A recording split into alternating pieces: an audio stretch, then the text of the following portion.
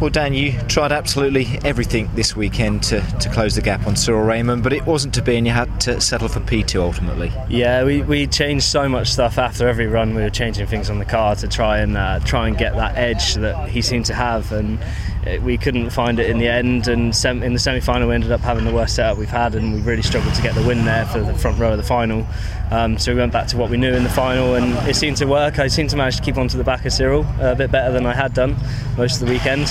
But yeah, we're still happy to come home P2 in front of the British fans. It's mega to be here. And you said you got a lot of fans and a lot of friends here this weekend, and that obviously I would have thought helped for you, Dan. Yeah, it did, and I mean it did add a bit of pressure as well, because obviously they want to see me doing well, but I had to just put that to the back of my mind, and it was nice to hear them all cheering and shouting as soon as I stepped up on the podium. It was mega. It's a great feeling. We have to remind ourselves that it's just your second race in the RX2 Championship, and again that only bodes well for the future, I would have thought, Dan. Yeah, I'd like to think so. Yeah, it's I think driving these cars, it comes down to experience. You have to be quite experienced to be able to get the best out of them, and I've managed okay so far, so I'm happy with my progress, and hopefully we can see a win coming soon. Exactly, and Norway's next. Your thoughts about that event? I've had a look at the track. I was there last year for the event, and it looks great fun.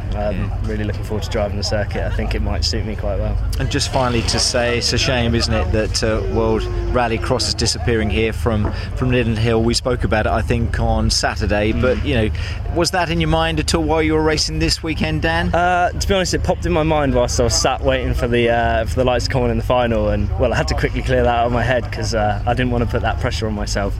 But obviously, looking back now, it is a shame it's leaving the home. But I'm excited to see what Silverstone brings. I think it's going to be a good venue for Rallycross. Excellent. Dan, well done this weekend. Thank you. Cheers. Thanks ever so much, Dan. All the very best. Take care. Cheers.